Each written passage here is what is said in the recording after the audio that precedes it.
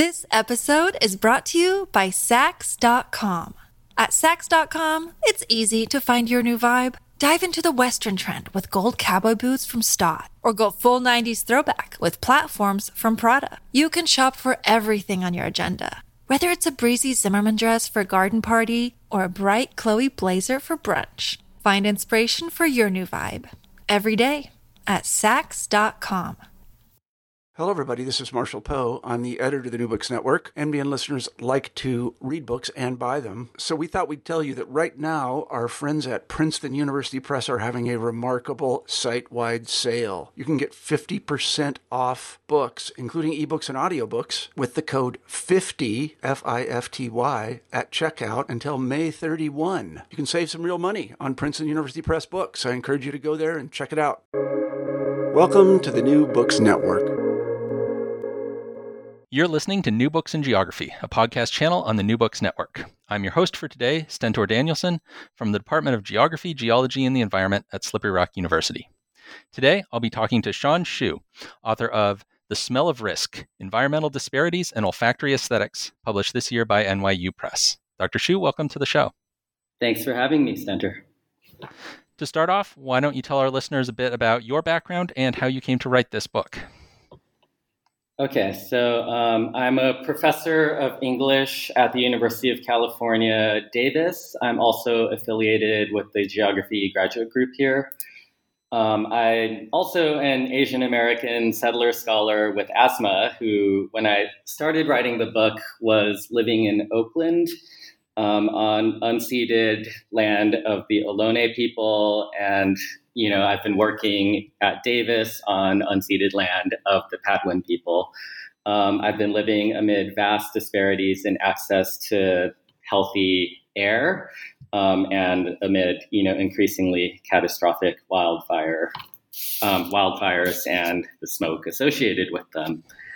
I was trained in American literature, focusing mostly on the 19th century at UC Berkeley, where I wrote a dissertation on spatial scale in 19th century literary genres. Since then, my work has shifted more towards literary and cultural engagements with environmental injustice and with the ways that geographic arrangements maintain and produce racial inequalities. So, for example, recently I taught a class called Geographies of Risk, where we thought with groundbreaking work on toxics by scholars like Stacy Alaimo, Rob Nixon, and Mel Chen.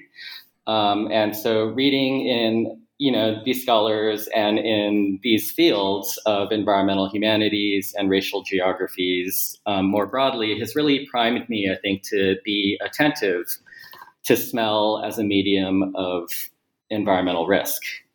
So that's the intellectual background for the book, but the truth is I sort of stumbled upon this project when I was doing some research for a book I thought I was going to be writing about 19th century naturalist novels. So books by authors like Frank Norris, Upton Sinclair, and Jack London, where urban spaces get into and transform the bodies of characters. I noticed that some of the most interesting scenes where this was happening involved encounters with air, often toxic air, and that these moments also really prominently and interestingly featured the sense of smell. So I ended up writing an article about that. And around the same time, I came across an article in a newspaper about olfactory art, and there's a whole, there are a lot of articles like this where they kind of are tongue-in-cheek and sensationalistic when they talk about olfactory art, because I think that there's just a kind of discomfort around how to think about smell as a material of art. And I just realized that smell was this, and that olfactory art was a great form for thinking about how air gets into people's bodies, and that could be part of the same project as the naturalism chapter. So I remember kind of being on the fence between writing the book I thought I was going to write on literary naturalism and writing a book about smell, and just deciding that the smell book was going to push me into, engaging with different fields, different kinds of conversations. And it just seemed like it was going to be a very different kind of challenge and learning experience. So that's the route I took. And yeah, I guess there's some kind of lesson there about serendipity in the research project and just, shifting a project to follow what feels most generative. Yeah, I think that's the general outlines of that story are a pretty common one, that you kind of stumble into something interesting when you thought you were going to be doing something else, and then you kind of, retcon a sort of intellectual background to it because now this is the thing that you're really engaged with. Right. So in the introduction to your book, you have this great phrase, the capitalism's unevenly distributed atmosphere. So I think that kind of captures some of what you're doing in this book. So could you elaborate on that phrase in terms of what it means and how you're exploring this idea throughout the book? Yeah, so I think broadly that term is meant to capture the atmospheric kind of aspects of environmental injustice, right? So the way that racial capitalism has kind of always involved exposing more vulnerable populations, racialized populations to insalubrious environments that either intentionally or unintentionally resulted in, premature deaths and various forms of debilitation, industrial production. So dirty industries would be one common kind of example of this, or the siting of things like freeways, incinerators, toxic dumps, but also urban planning, architecture and ventilation in, apartment buildings and things like this, right? So in order to expand, capitalism has always just kind of relied on this production of differential atmospheres or unevenly distributed atmospheres. And the kind of related term that I use to link this to smell is differential deodorization, right? So that's meant to really kind of foreground how modernization wasn't just a process of odor eradication and, constantly improving hygiene, which is how it's often framed, but rather as a process of moving bad air and those sources of bad air that I was talking about around to less powerful populations, more vulnerable places, right? So differential deodorization, I think, helps me to get at smell in a way that I think centers the experiences of communities of color, of BIPOC, Black, Indigenous, and people of color authors and artists and critics, in order to kind of highlight the ways that smell is experienced kind of from below, right? That they're from the populations who have not experienced deodorization as this process that has increased, access to clean air and health and so forth. Yeah, and I really like the way that you're looking at both like the production of smells and the production of non-smells with this deodorization, and looking at how both of those are being done in this uneven or unequal kind of way. And so I wanted to kind of, then the next thing I guess I want to ask is about the way that these smells or lack of smells get culturally coded, because you talk about these smells aren't just like, a smell isn't just like intrinsically a bad smell or a good smell, and the meanings of these smells are generated through social processes.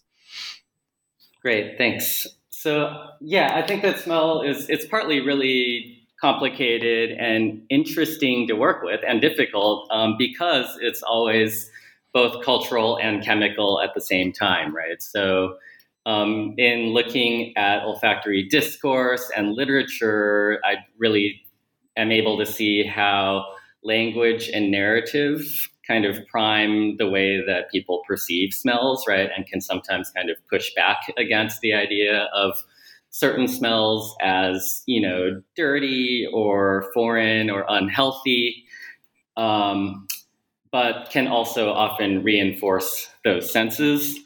It's also just the case that often smells that are perceived as, unhealthy don't correlate with smells that are unpleasant, right? So I think there are a lot of instances of correlation, and I think these narratives do tend to focus on smells where, whether it's the smell itself that is damaging individuals, or the smells a sign that there are other things in the air that are a cause of damage. Smell is a kind of index of risk, right? It indicates the presence of risky air.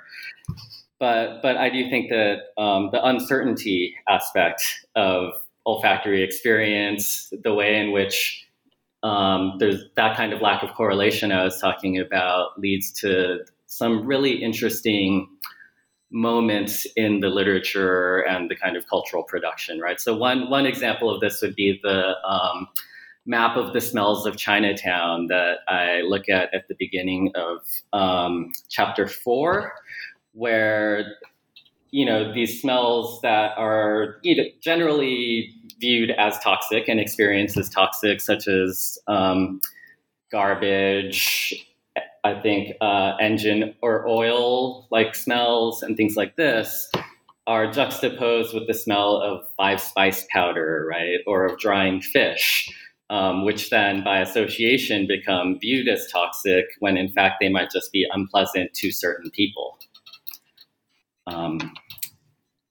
So yeah, I think looking at that really, right. I think helps to, let's see, I think I got a little bit lost there. So I think that literature and art then help to kind of recode sometimes how we experience these smells that are, have been framed as poisonous, toxic, hazardous.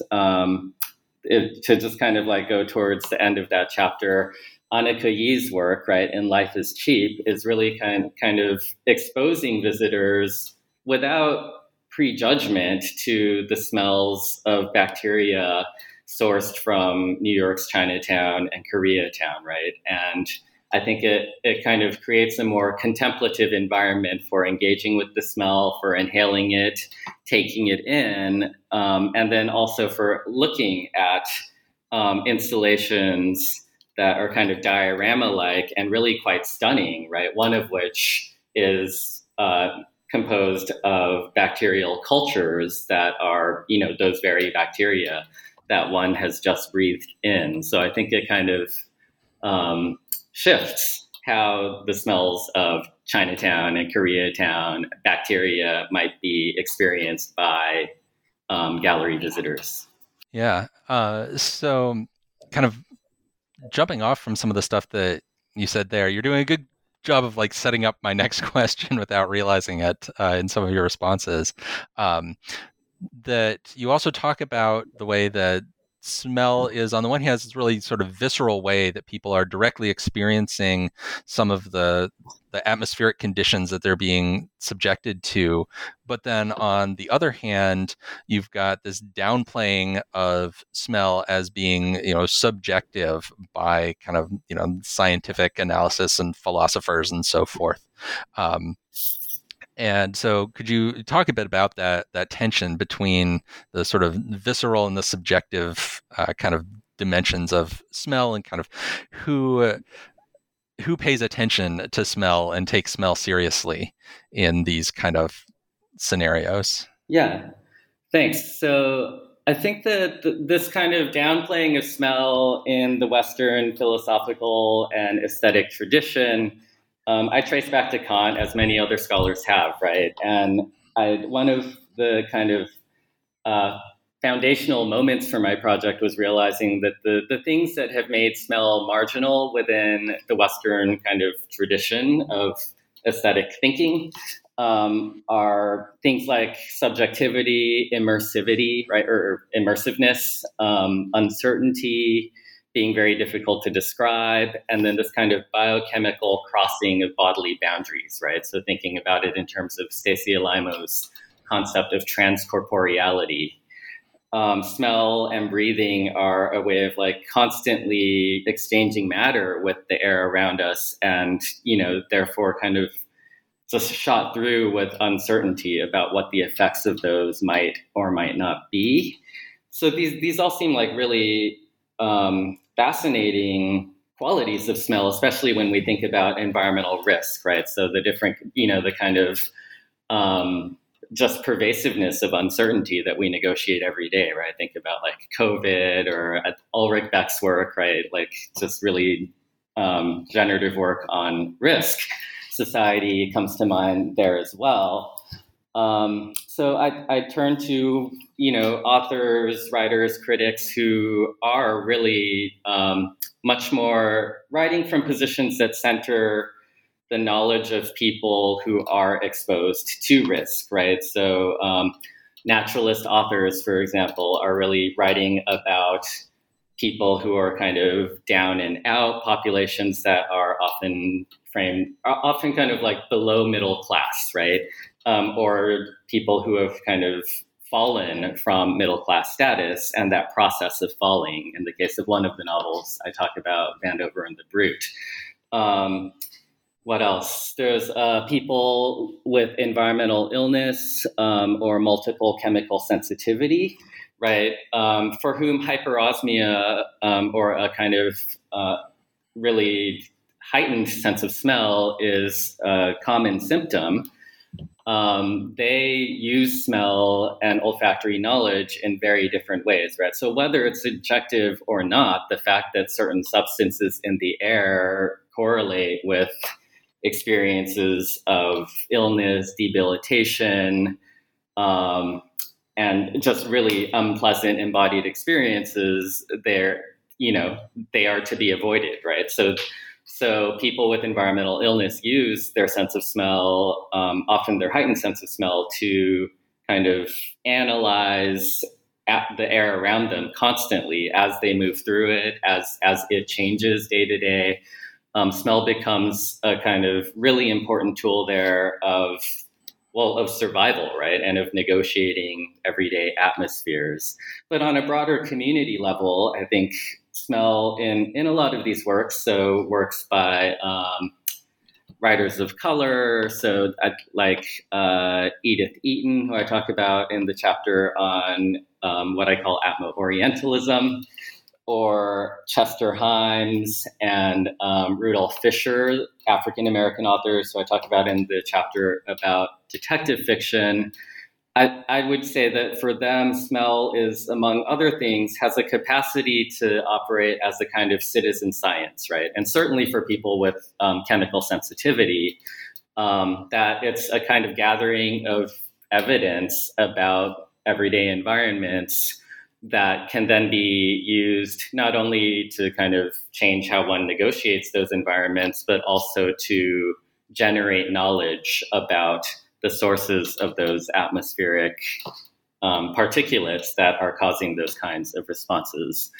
Indigenous people who I write about in chapter 5, right? So I write about the Samoan author Albert Wendt, the Kanaka Maoli or Indigenous Hawaiian author Haunani K. Trask, and the Potawatomi plant biologist and writer Robin Wall Kimmerer.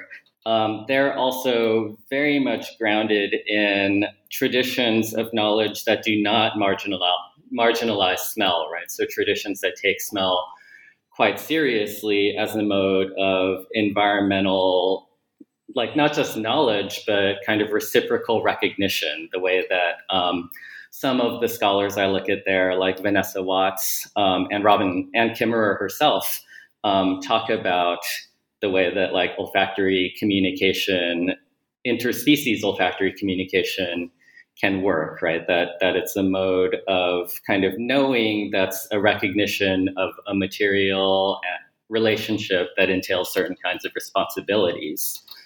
So I try to kind of follow those authors' kind of framings of smell, in part because they really push back against traditions of deodorization, right? That not only try to expunge, noxious smells in public space, albeit only in certain public spaces, but those traditions also devalue smell as a kind of legitimate tool or medium of knowledge and of negotiating the world.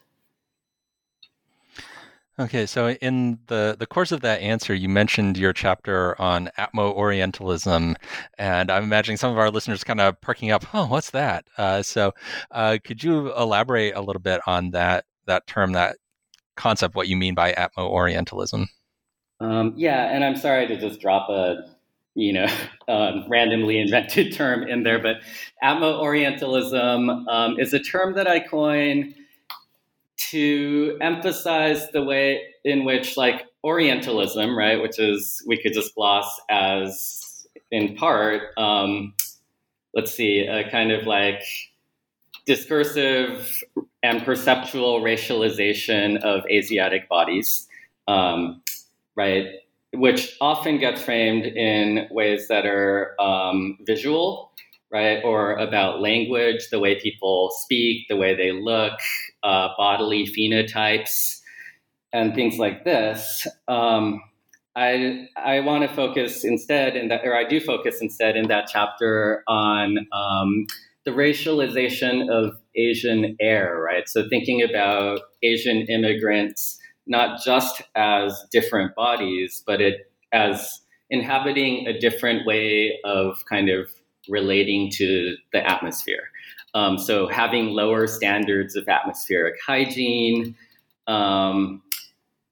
Bancroft, whose first name I don't remember, but the kind of ethnologist, 19th century ethnologist Bancroft suggested that Asiatics had like biologically different, anatomically different lungs, right, to be able to kind of survive in the kinds of like awful air that they were discursively associated with, whether it was in kind of like conditions of like living conditions, right? So one of my examples of this is the San Francisco Cubic Air Ordinance, I think 1875, sorry, not 1875, I have the date wrong, but late 19th century Cubic Air Ordinance, which basically restricted the number of bodies in a living space based on the kind of like amount of cubic footage of air in that dwelling, right? And it was pretty much like discriminatorily enforced against the Chinese alone, right? Even though it was violated throughout the city of San Francisco. And Chinese were pulled out of these dwellings because, the air was said to be unsafe, a source of potentially transmissible diseases, and so forth. So this is one way of kind of really racializing Chinese immigrants as having a kind of deviant relationship to the air, right? But I trace this discourse throughout, fiction. So Fu Manchu's use of poison gases, representations of, Chinese opium dens, and just of like Chinese dwellings more generally in these kind of like Chinatown tour genres, right? Or tenement tours where they go into a building and talk about the completely unbreathable air, or at least unbreathable to kind of like white visitors, right? And then I trace this discourse all the way up to pretty recent things, right? So there was a series of complaints and a suit against the Sriracha sauce, the hot sauce factory in, I think, Century City or Culver City. I'm forgetting which. But that again, kind of like singled out these kind of Asiatic smells as particularly toxic or risky. Clearly, if I had if the timing were different, I would have had quite a bit to say about COVID, right? And the racialization of Asian air that has like really been revivified in really aggressive terms, right? Where, somebody was sprayed with Febreze air freshener in public somewhere. And yeah, the kind of like anti-Asian assaults are largely, or at least like partly, a result of discourses mostly originating from white folks, including Trump, right, that associate Asian people or people who appear to be Asian with bad and diseased air, and therefore try to blame the pandemic on the kind of exhalations of Chinese people, right, rather than on, say, the kind of like global arrangements of commodity chains and labor and environmental regulations that have arranged for China to be a place that is producing a lot of goods for consumption in the West, right? So we could actually look at a lot of China's dirty air. And here I'm drawing on the work of my colleagues, Michael Zeiser and Julie Zi, China's dirty air as a kind of like byproduct of Western consumption, right? So I don't know if that fully answered the question. No, that was great. There's a lot of interesting stuff there, and you drew some of those connections to the COVID-19 pandemic. And I think that's kind of a like exercise for the reader that I was doing as I was going through the book, was thinking about how you might apply some of this stuff to the COVID situation, because there are a lot of those kinds of connections between what you're working on and what we've all experienced over the last year and a half or so. This episode is brought to you by Saks.com. At Saks.com, it's easy to find your new vibe. Dive into the Western trend with gold cowboy boots from Stott, or go full 90s throwback with platforms from Prada. You can shop for everything on your agenda, whether it's a breezy Zimmermann dress for a garden party or a bright Chloe blazer for brunch. Find inspiration for your new vibe every day at Saks.com. So I want to now ask about some of the materials that you're drawing on for this, because you've referenced a whole bunch of different things that you analyze, from novels to art installations to these personal testimonies from people, just this really broad and kind of eclectic mix of different materials that you're looking at. So how was it that you decided on using all these different things? How did you find this stuff and decide to bring it together into the basis for this book? Let's see. Well, I mean, as I was talking about earlier, I started with the literary archive and really thinking about form, right? So aesthetic forms in which smell gets taken seriously as a mode of knowledge and as a kind of legitimate aesthetic medium, right? And within the largely deodorized tradition of canonical American literature, right? There are some really famous passages involving smell. So, for example, the ambergris chapter in Moby Dick. But there's not a whole lot of kind of what you might call olfactory forms. I really kind of singled out detective fiction or kind of crime fiction more broadly, right? And literary naturalism as two forms where smell plays a really central role, at least in many of the works. So detective fiction, in that case, I'm tracing the kind of figure, which isn't always a figure, right? Sometimes it's literalized, of the detective's nose. The detective is kind of what I argue is originally a version of a bloodhound, right? Sniffing out deviant bodies in order to kind of individualize crime and eradicate it from urban environments. So the detective as a model of, or as an agent of deodorization in that case. And then the ways in which later detective fiction, like the Black authored works that I mentioned by Rudolph Fisher and Chester Himes, really pushed back on that idea, right? By emphasizing infrastructural factors in kind of bad air and in crime. So thinking about crime in infrastructural and environmental terms, right? Or the feminist hard-boiled author Sarah Paretsky in her novel Bloodshot, doing something along those lines as well.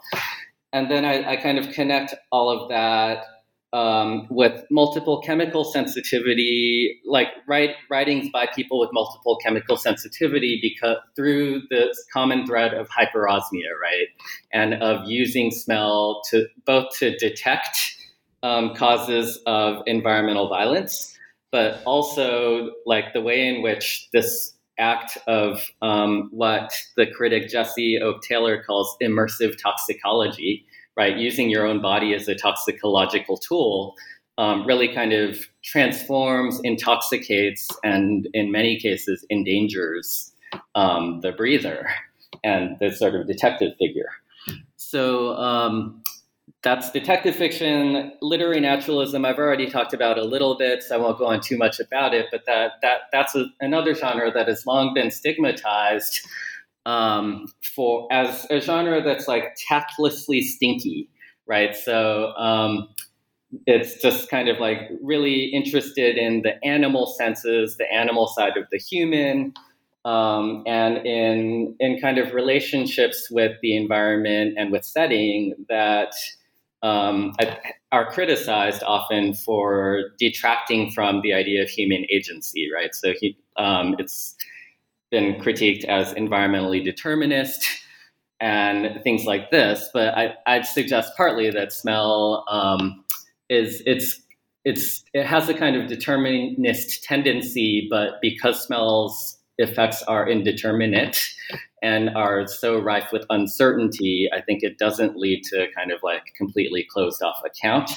And then I connect that with what I call neo-naturalist works that use smell to kind of think through and stage environmental justice issues, right? So one prime example would be Elena Maria Viramontes' novels Under the Feet of Jesus, which is about migrant farm workers in Central California, mostly Latinx, living among everyday pesticide exposures, and their dogs came with them, which is about, again, mostly Latinx youth growing up in East Los Angeles during the peak decades of freeway construction, right? So in both those cases, I'm interested partly as, someone trained in the 19th century who has become really kind of like, through my teaching and research, really interested in contemporary BIPOC literature, and also in environmental humanities kinds of like issues. I was interested in kind of tracking formal threads that connect 19th century work with, more contemporary writings produced in a period where environmental justice was a kind of explicit movement, concern, and had already been kind of like largely theorized, right? So that these pre-existing formal trends could be realized in different ways. The third form that I look at is olfactory art. And that's another one that, as I said, has often been stigmatized, right? Or kind of like marginalized as something that couldn't possibly be serious.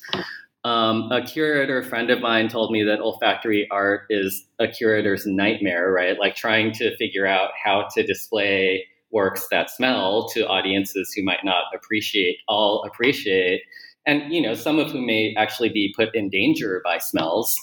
And then also among works of art that could be compromised in various ways by olfactory like odorants in the air, and trying to prevent intermingling of smells and all of this, right? So it really kind of like brought out for me how much the Western art museum or gallery is premised on ideas of deodorization and of kind of a discrete contemplative viewing body. So olfactory art, I think, like erupts into galleries and museum environments in ways that like really just like from the get-go violate these assumptions and raise like really interesting questions, often involving environmental risk, right? So I wanted to kind of like provide like a kind of theoretical basis that's environmental risk oriented for thinking about olfactory art. And yeah, so those are like the three first chapters, thinking about aesthetic forms. And then the last two chapters, I wanted to really kind of center problems of racialization because, there's been a lot of scholarship done already on smell as a tool and a kind of, especially olfactory discourse, as a tool of racial differentiation. But I wanted to think a little bit more about like how it's happening not only on discursive levels, but also on material levels. And also to think about how BIPOC authors, so in the cases of those chapters, Asian diasporic authors and indigenous authors and artists have, how they've kind of not only critiqued those discourses, racializing discourses, but also attempted to kind of move beyond them, right? So the way that Annika Yee creates spaces of olfactory intimacy, where, as I was saying earlier, visitors, or to use the term that I borrow from the anthropologist Tim Choi, breathers, right? So instead of viewers, the breathers of that artwork kind of engage in this intimacy with the bacteria that are at the heart of the exhibit in ways that invite a different kind of contemplation, right? So it's not a visual contemplation, but just kind of like, what is this doing to my body? What's this doing to just like the way I feel? How might there be synesthetic effects between the air that has been inhaled and the bacteria I'm looking at that emitted that air? That I think I frame in terms of conviviality, right? So thinking about interspecies life happening already within our bodies, and smell as a kind of vehicle of intimacy and not just kind of harm. And then in the case of the fifth chapter titled Decolonizing Smell, I look at how, so for example, with Haunani K. Trask and Robin Wall Kimmerer, how they think about smell not only as, you know, the stench of colonialism, as Trask calls it, but also as the kind of like pungent and divine indigenous, like forms of the indigenous landscape, right? Non-human forms ranging from, like, some of her references are to mylee vines, to the wind, the smell of the wind, lizards, and geological features, right? So the smell of rock musk is another of her examples. And these examples that I think like decolonize smell, both by providing instances of indigenous smells that gesture towards a different possible smellscape, right? A smellscape that has persisted despite settler colonialism's attempts to eradicate it and to deodorize it. And yeah, I feel like there was a both and, but I'm going to skip the and there and move on to Robin Wall Kimmerer, who right. kind of recuperates smell, or not quite recuperates, but just like really thinks through, because this knowledge has always already been there, right? Thinks through smell as something that, in the example of sweetgrass, right, calls humans to harvest the sweetgrass in particular responsible ways that are aligned by indigenous stories about sweetgrass as the hair of Mother Earth, right?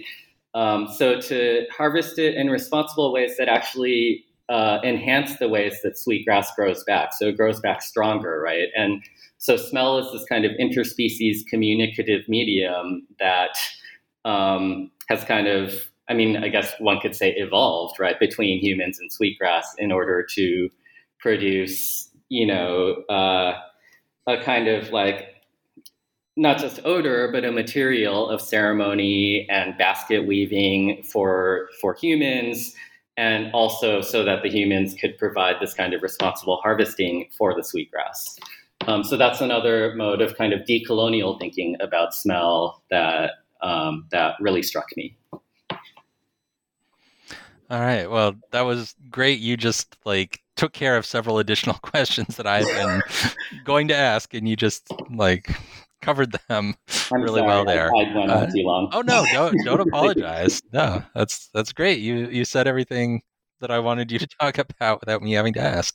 But I do then want to ask about the cover image on the book, which is kind of a interesting image here, that we're in this kind of, you know, blank white art gallery type space, and you've got a person dressed all in black standing on this folding ladder with their head inside this like cloud shaped thing that's hanging from the ceiling.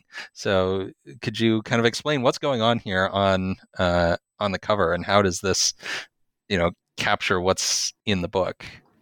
Great. Thanks for asking about it. So this cover is, I think, a really striking artwork. And in a way, it's only part of the striking artwork because it's an olfactory artwork by the olfactory artist Peter de Cupera. And it's called Smoke Cloud. And he exhibited it about a decade ago at the Havana Biennale in Cuba, where he said that he wanted the smell of, or I guess I should pause and say that inside the cloud, maybe I'll just describe the whole thing. So it's a kind of like dramatically lit ladder under a kind of sculpted cloud. It looks kind of cottony material suspended from the ceiling.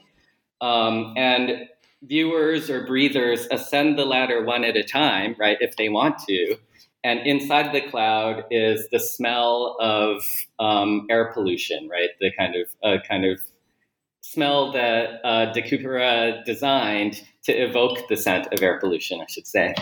And so it's kind of doing a lot of things that I find really interesting, partly the kind of contrast between the visual installation and the olfactory experience, which when you're experiencing it, actually your head is inside this cloud sculpture, so you don't really see much. I also really like the way that it incorporates the breather's body into the installation, right? So the ladder with the cloud wouldn't actually look like that interesting without a body kind of like connecting them, standing on the ladder. There's also like a dramatization of risk, right? Not only in the smell of smog, but also the idea that like this heady scent might make one fall off the ladder. And yeah, I think that it really kind of gets at the sort of way in which embodied experience is happening with a certain kind of opacity, right? So where the breather's head is hidden and immersed in the cloud, and people looking just don't know what is going on inside that breather's head and body. So then to go back to the context of exhibition, he wanted the smell of air pollution to evoke the particularly intense like smog and smoke that he experienced in Havana, and that he connects to the Cold War embargo, right? So there are all these old American clunker cars in Havana. And that's the other kind of reason that I wanted to include it, is it's really a reference, or not just a reference, but an engagement with the transnational dynamics of American policies, right? The way that, U.S. Cold War policies not only created during the Cold War, but continue to kind of like result in dirty air in places that we would not think had that much to do environmentally or atmospherically with the U.S. Okay, yeah, that's a sort of step up from some of the really boring covers that some academic books get. They have something that's such a connection to what's going on in the book, and that's, I guess it's too bad they couldn't print it as a scratch and sniff so you could get the full experience of the installation there from the. I totally asked. But I think the book would have cost too much. Okay, well. All right, so to wrap up here, we always like to end by asking what you're working on next. What kind of projects are you taking up now that this book is out? Yeah, so I'm just kind of getting started with new work, but continuing to think about ways of perceiving the atmosphere in sensory terms. I'm writing an essay, or I just recently completed an essay on thermoception, so the sense of temperature, as a way of sensing atmospheric disparities, and focused on how Black writers and artists engage with connections between temperature, affect, embodied experience. And I'm really interested in temperature, again, not just as a medium of damage, right? Something that harms bodies and results in premature deaths, both heat and the lack of access to, shade, tree canopy, air conditioning, and so forth. But I'm also interested in temperature as a mode of affect and a kind of condition of knowledge, right? So a sort of like thermally conditioned knowledge that results in, different kinds of understandings of space and infrastructure and of climate change. So one thing that I want to investigate in that book really is the urban heat island effect, right, which urban planners know all about, but which I think literary critics haven't really thought about a whole lot. So I want to think about, the literature, art, and culture around the urban heat island effect, and with a focus on Black authored text. So one example that comes to mind immediately would be Spike Lee's Do the Right Thing, right? Which he said he wanted every single scene to make the viewer sweat and to evoke the hottest day of the year. The other project I'm working on, which is very much related to that, is a kind of more public-facing book for the Bloomsbury Object Lessons series, which is this great series edited by Christopher Schaberg and Ian Bogos that thinks through the kind of social and cultural implications and embeddedness of everyday objects. So I'm writing one of those on air conditioning. And the reason I'm doing that is partly that air conditioning strikes me as fascinating as a kind of distributed object, right? An object we rarely, mostly functions in the background of our lives, and we notice it when we don't have access to it, but would like access to it. It's also been theorized in really powerful terms, right? So it's a technology that really opens on to a theory. So I'm thinking here of Peter Sloterdijk's theorization of air conditioning as the ways that we condition the air in order to condition life. Right. So the differentiated air is a way to condition and differentiate life, I could say. And there I want to really focus on air conditioning in a framework of climate justice, right? So again, centering the perspectives of people who have little access to it. One example would be Mohsin Hamid's Moth Smoke, right? Where he says that Pakistan's population has one major divide, which is between the air conditioned and the great uncooled, right? The people who experience air conditioning from the outside of buildings as actually really hot because it's just emitting heat outwards towards them. And also, I want that book to kind of really kind of intervene, I hope, in how we think about the Anthropocene by focusing on what we could say not just climate justice, but justice at the level of microclimates, right? So air conditioners as a machine for creating differentiated microclimates on a variety of scales. All right. Well, we will eagerly look forward to seeing the results of all that. That all sounds really interesting. So, Dr. Hsu, thank you so much for coming on the show. Thanks, Stentor. It was a pleasure. You just heard a conversation with Shawn Hsu, author of The Smell of Risk: Environmental Disparities and Olfactory Aesthetics, published this year by NYU Press.